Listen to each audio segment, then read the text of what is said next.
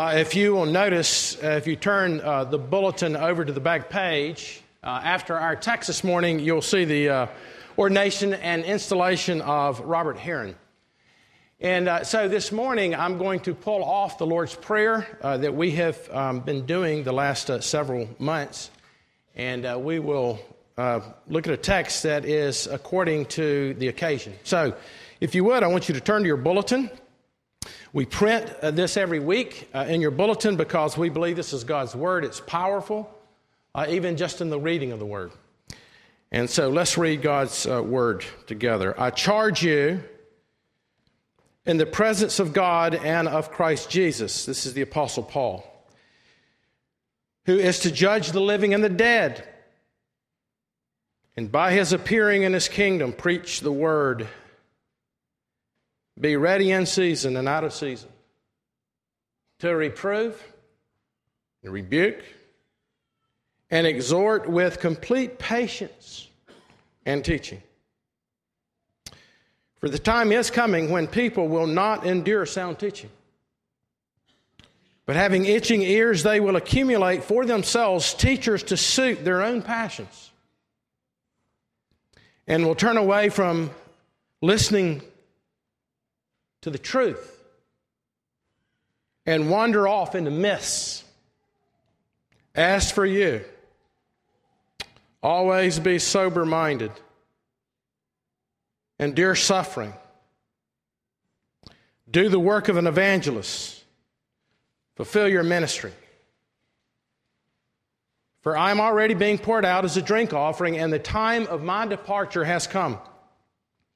I have fought the good fight, and I have finished the race. I've kept the faith. Henceforth there is laid up for me the crown of righteousness, which the Lord, the righteous judge, will award me on that day. And not only to me, but also to all who have loved his appearing. This is God's Word. Let's pray together. Father, we are thankful for your Word. There's not really much to say or to gather together if we don't look at it. Your Word, according to the writer of Hebrews, is powerful. It's a double-edged sword that is able to pierce our very soul. So, Lord, we know that comes with grace. And so we pray for your grace this morning that everyone here would consider the importance of what we're doing. That we're setting aside Rob Heron for the preaching of this gospel that must be preached to every person. And so, Lord, we pray that you would bless Rob in this endeavor. But, Father, we pray especially for those this morning who've been ever hearing, but never really hearing, and ever seeing, but never seeing. Lord, that they would consider the importance of preachers who would preach Christ to them for their salvation. And Father, we who are believers are thankful for faithful ministers who are always pointing us to Jesus, always preaching law and grace. And so, Lord, we pray for the blessing of this time together, and we ask it in your name. Amen. It's a solemn occasion that we're here together today. We're here to ordain Robert Johnson Heron. And we are to set him apart through the laying on of hands to this great privilege but sobering responsibility to rightly preach the gospel for which he'll be held accountable and the proper administration of the sacraments. Sometimes we can look at a service like this and we can see it as a ceremony, just kind of something we do to get a guy ordained. That's the next step after he gets his master's degree or his PhD. Rather than seeing the stark reality of a man having hands laid on him that goes all the way back to Moses, the stark reality that he is set forth to preach the gospel to sinners.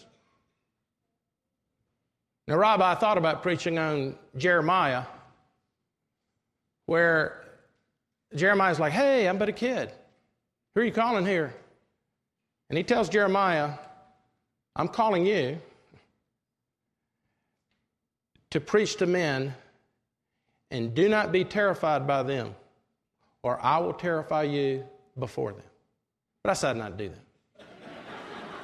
But I wanted to get that in there.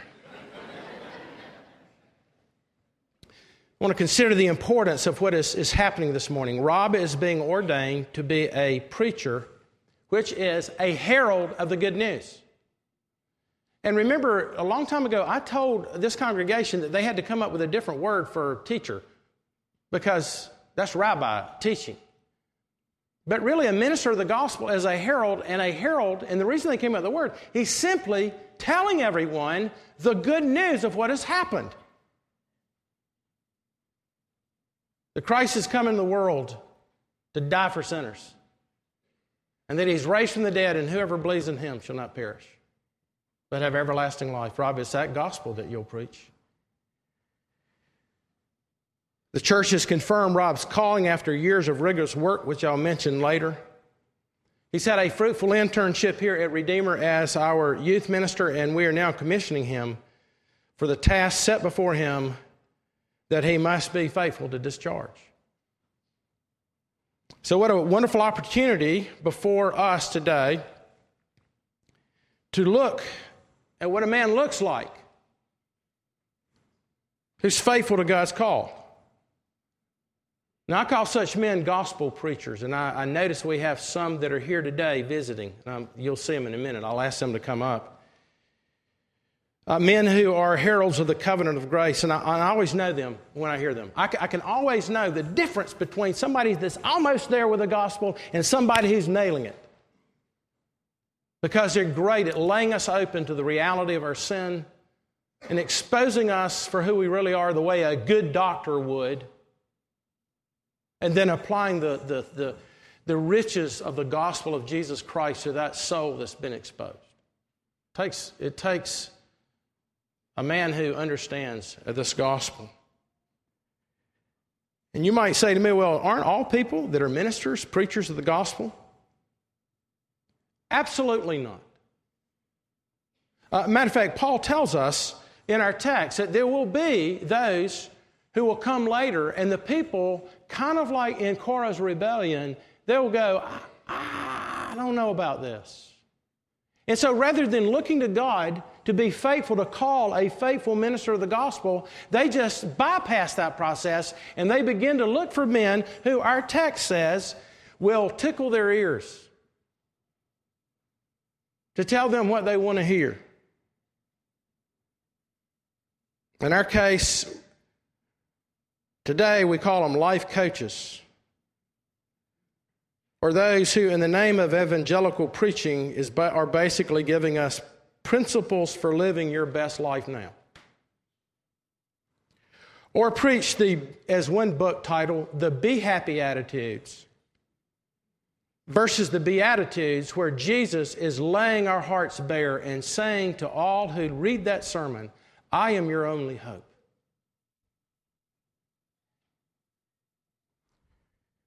So I have to be brief, and I know for a lot of y'all that's going to be a real shocker if I can do it. And I've got 5 points. I usually have 3, but I got 5. And I'm going to do something I never do. I'm going to do anachronism. I think that's what you call it. The call, the charge, the challenge, the cost, and the crown of a gospel preacher. The call, the charge, the challenge, the cost, and the crown. That's all here in our text very clearly, I think. And the first thing to see is this, the call of the gospel preacher. Notice what Paul is writing to Timothy. And notice what he says in verse 1. Look down there at your Bible that's actually written on that bulletin.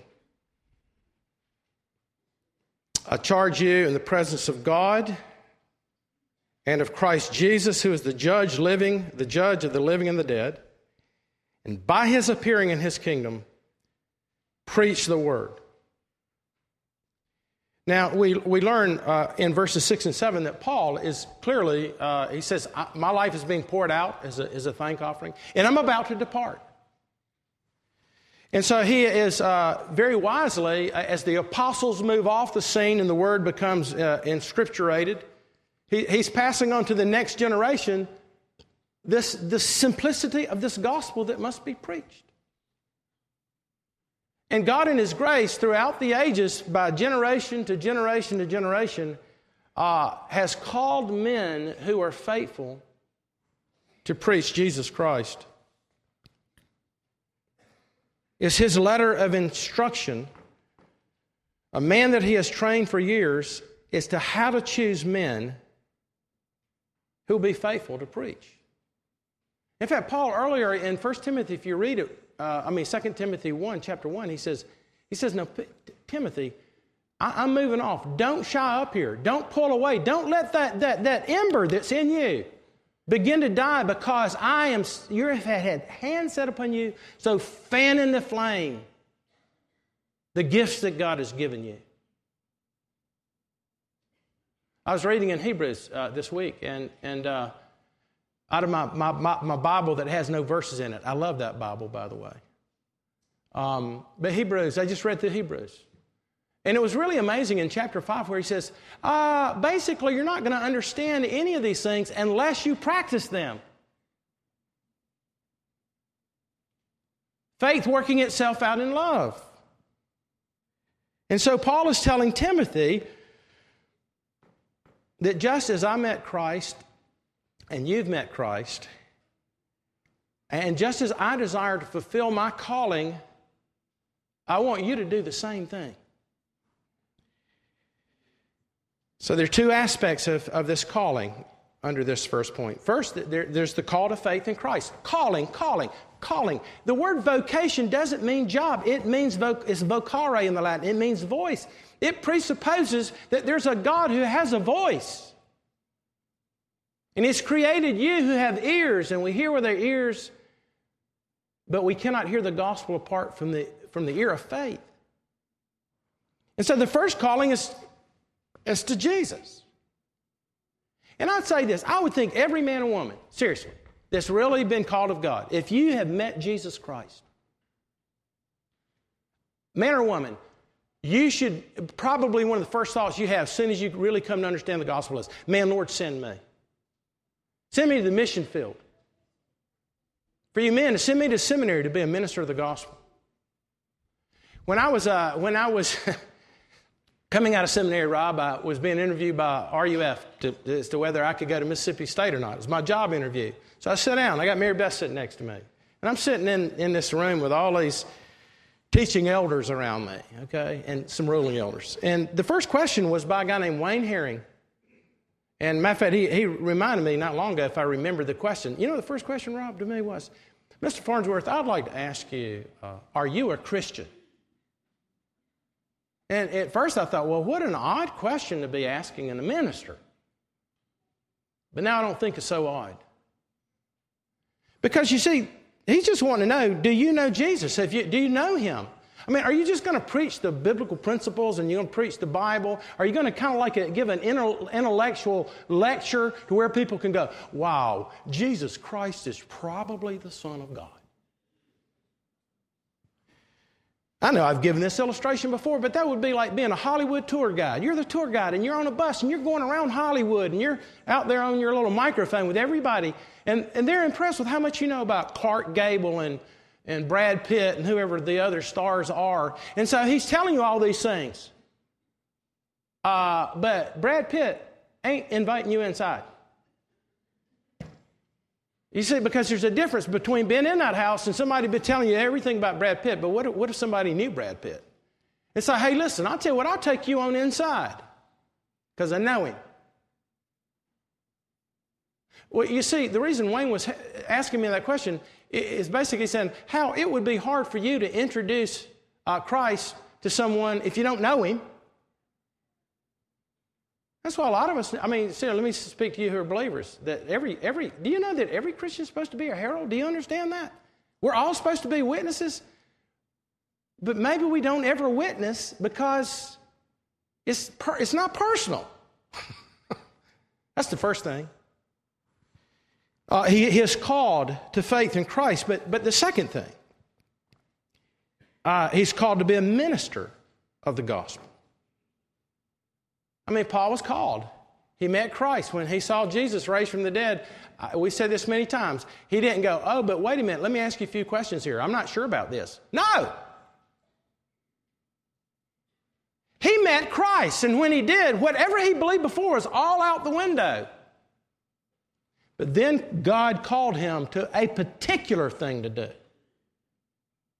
And that is to be an apostle of the gospel. Now let me tell you, every believer in here, if you're a born-again believer, you've not only been called to him, but you've been called with a task to do. This is not just Rob or me. Every one of you is members of the body of Christ, has a calling. And you should be asking, what is that? Lord, what do you want me to do? Whether you bear 10-fold or 40-fold or 100-fold, that's none of your business. That's the business of God who's called you and given you the Holy Spirit, because they're gifts. Right? Everybody needs to be exercising their gift.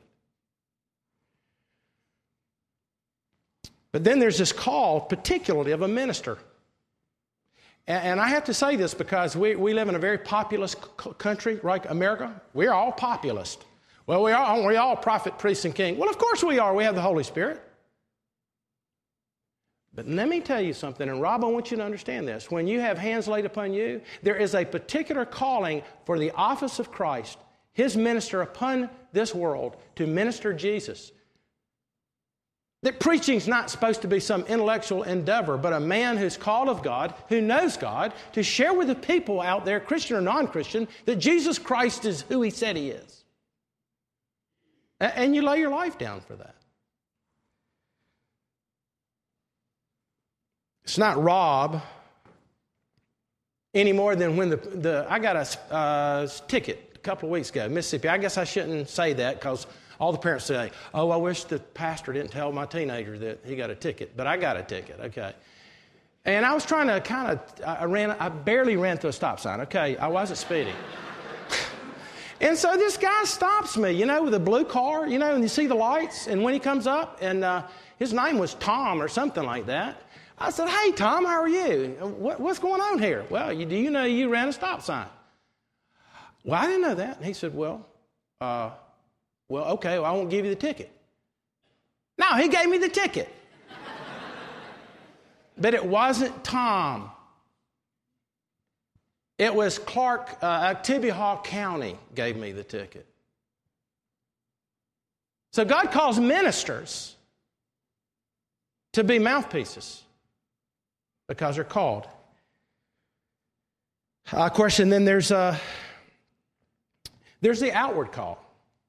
It's not just inward, God, you're calling me to be a minister.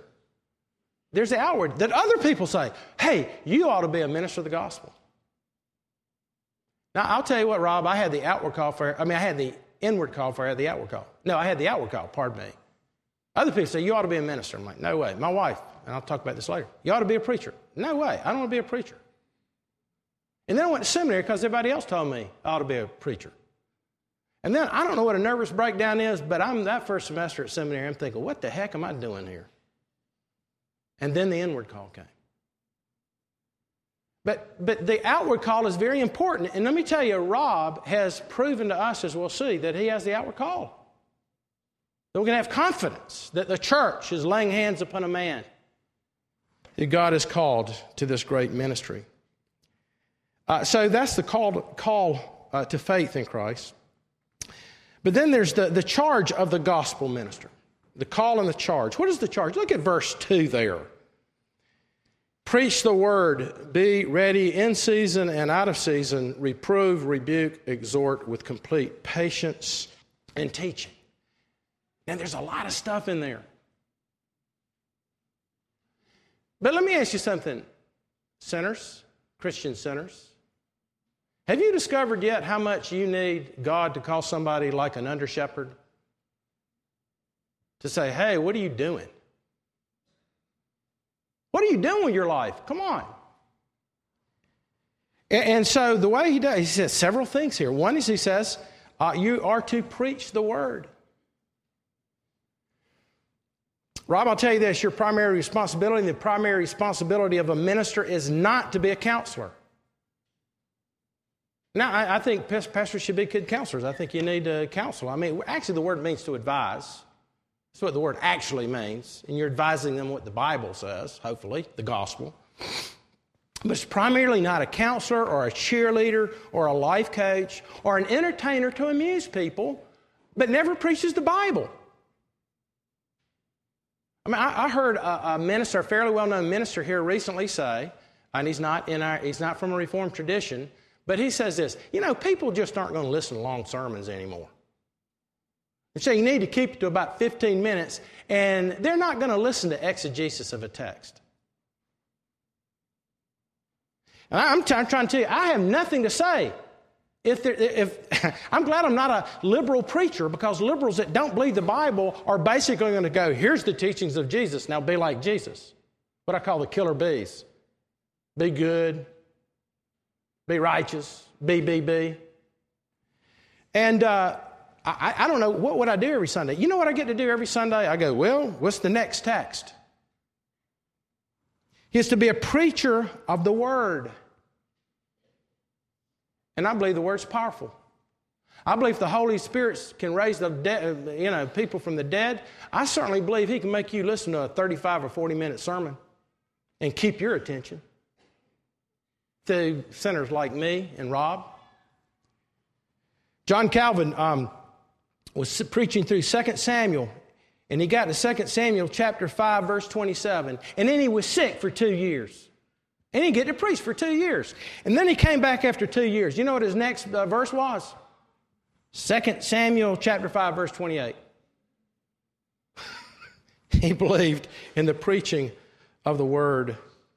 But a gospel preacher knows that preaching the Word is preaching Christ. He's setting forth Jesus Christ. In every text. Well, he must preach the Word and he must reprove. Another word for reproved is to convict. William Barclay says this, somehow or the other, the sinner must be made to feel disgusted with his sin. Now, Rob, I'll tell you this, and any other minister that's here, one of the greatest challenges is to convince people that they are sinners. Because what's the point? If you don't say, man, I need Christ. When I need Christ? Well, when I was 15 years old and I was at a camp and I got, man, I shouldn't have been looking at porn. And now Jesus came into my life. I'm not saying He didn't come into your life. But who doesn't need Jesus today? But you see, unless somehow you're sitting under the preaching that's saying, no, every Sunday we need to worship because God did not give you what you deserve this week. How about that? And if you think, well, I think I've done a great job this week, then let me tell you what, you don't need to go to church. You're fine. No, you do need to go to church because eventually maybe it'll hit you. So you must be reproved.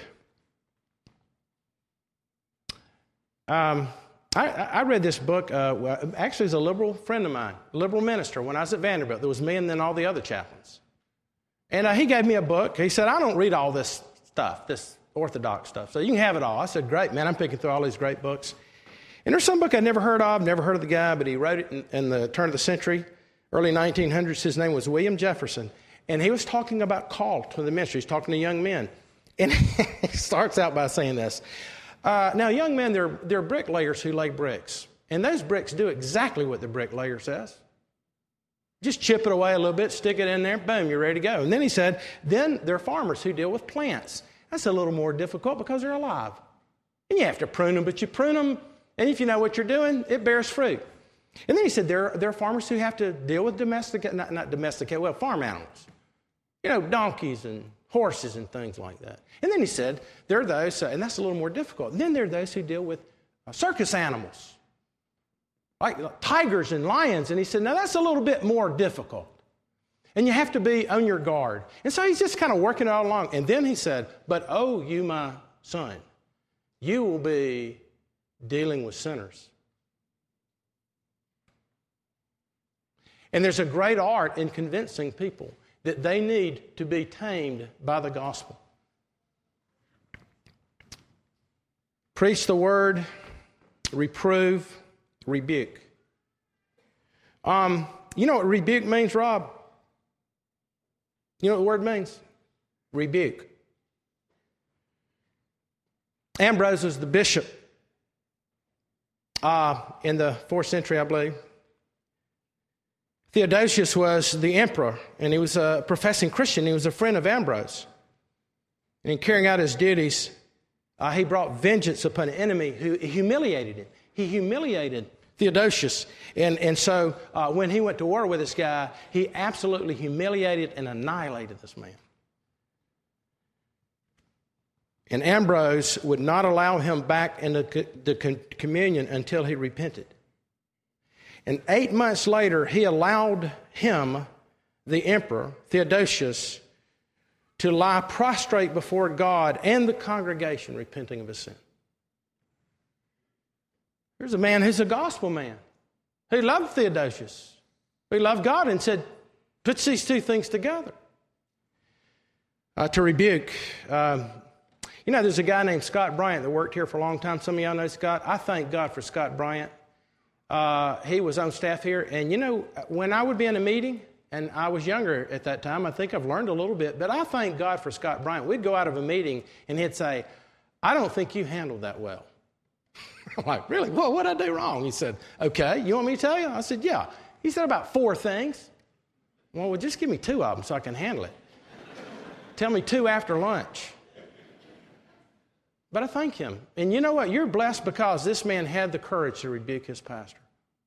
And when he said these things, I was like, oh my gosh, I had no idea I was doing that. He's faithful to rebuke. And then our text says that he exhorts. He encourages. After the rebuke comes the encouragement to look to Christ. It's interesting how a gospel preacher, he uses the word is patient. Makrothumia, which means it's a description of a person who never gets irritated, never despairs, and never regards any man beyond salvation. So he's patient. He encourages after he rebukes. Richard Baxter said that every time we look upon our congregation, let us believingly remember that they are purchased of Christ's blood and therefore should be regarded by as with the deepest interest and the most tender affection. That means there's none of you who aren't reachable here. Everyone, I don't know what you're dealing with right now. Rob, I just need to say something to the congregation here, but God, the faithful minister of the gospel is going to say, I don't care how far you've gone down the hole. The gospel is always, once the rebuke, once the law comes, there's always grace. Do you want to know that grace this morning? Well, that's why God gives us gospel ministers to preach that grace. Just a couple more things. I have to be briefer on these. There's the call, the charge, and the challenge. What is the challenge of a gospel preacher? Verse 3, for the time is coming when people will not endure sound teaching, but have itching ears. They will accumulate for themselves teachers who to suit their own passions and will turn away from listening to the truth and wandering off into myths. Let me just say this. I think that the true Christian life, the evangelical faith, not ceremonies and not what the church tells you to do and you go out and do it, but a man or woman who's met Jesus Christ. That's what the evangelical faith is. You're born again. But now that you're born again and you're alive unto God, now you're having to deal with your sin all the time. You see, the penalty of sin is gone. But the power of sin still remains, and the gospel is able to break that power of sin. But it's only a gospel person who wants to honor Christ with their life, who says, Lord, would you show me all those sins you've paid for, past, present, would you show me all those sins? I read a book called The Evangelical Forfeit many years ago, and this guy was predicting 20 years ago how in evangelicalism there's going to be 3 movements away from the faith. He said one would be toward right-wing Christian politics. The other would be toward going to mega churches and leaving smaller churches. And the third would be what he called the Canterbury Trail. A lot of evangelical people would become Roman Catholic and Eastern Orthodox. And his thesis on that is if you're not one who has the Spirit of God and is always encouraging you not to grieve him or quench him, if you don't have the Holy Spirit, then you get off into all these other things because you don't want to deal with who you really are. And the gospel gives you the courage to go, hey, what's wrong with me? And the Lord says, lots is wrong with you, but I love you. But not if you don't know Jesus. It gets old, and you give up, and you fall back into pornography, or you fall back into this, or you do whatever anybody else tells you to do, but you don't deal with it. So that's the challenge. People will get people with, tell you what you want to hear. Then there's the cost of the gospel preacher. Verse 5, as for you, always be sober-minded, enduring suffering. Do the work of an evangelist. Robbie tells you two things. He says, be sober-minded. He tells you to be sober-minded. And any Christian should be sober-minded. Robert McNamara said, he was the Secretary of State under Kennedy, or maybe Secretary of Defense. He said that when we wake up in the morning, 2/3 of the world has been awake seeking to figure out how to do us harm. Every time you wake up, the world, 2/3 of the world, have been thinking, how can they attack America? And certainly that's true if there's a real enemy named Satan. And so we need to be sober-minded. Palmer Robertson, my professor of Old Testament history and theology, he warned us men one day. He said, and I think I've told you this, he said, there's guys over here at St. Louis Hospital that they're studying to be brain surgeons. And I expect you to do every bit of the study they do, for they're only working on brains, but you are working on the souls of men. Sobering. But then he says that you are to endure suffering.